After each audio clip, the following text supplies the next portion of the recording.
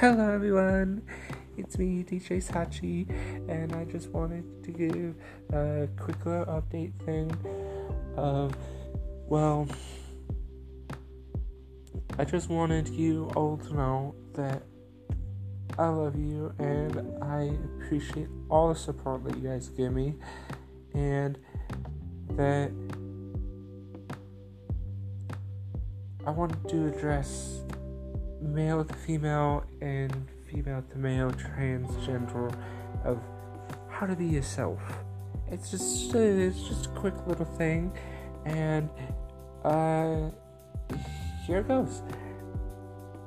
If you want to be yourself and you're male to female trans and you haven't come out, or you have come out, just dress the way you want, even if it isn't in girl clothes. You don't have to dress all girly. You can be a tomboy. You can dress any way you want and still be who you are. And with that in mind, and this goes for female to male trans as well. You don't have to dress all manly. You can dress in between.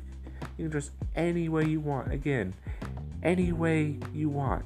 And this can go with anyone who is trans, or pretty much anyone, but mainly it's directed towards trans people, because I want you all to know that no matter what, there is going to be people out there that will not accept you, but there is a brighter side, that there is people out there that will accept you and will protect you and will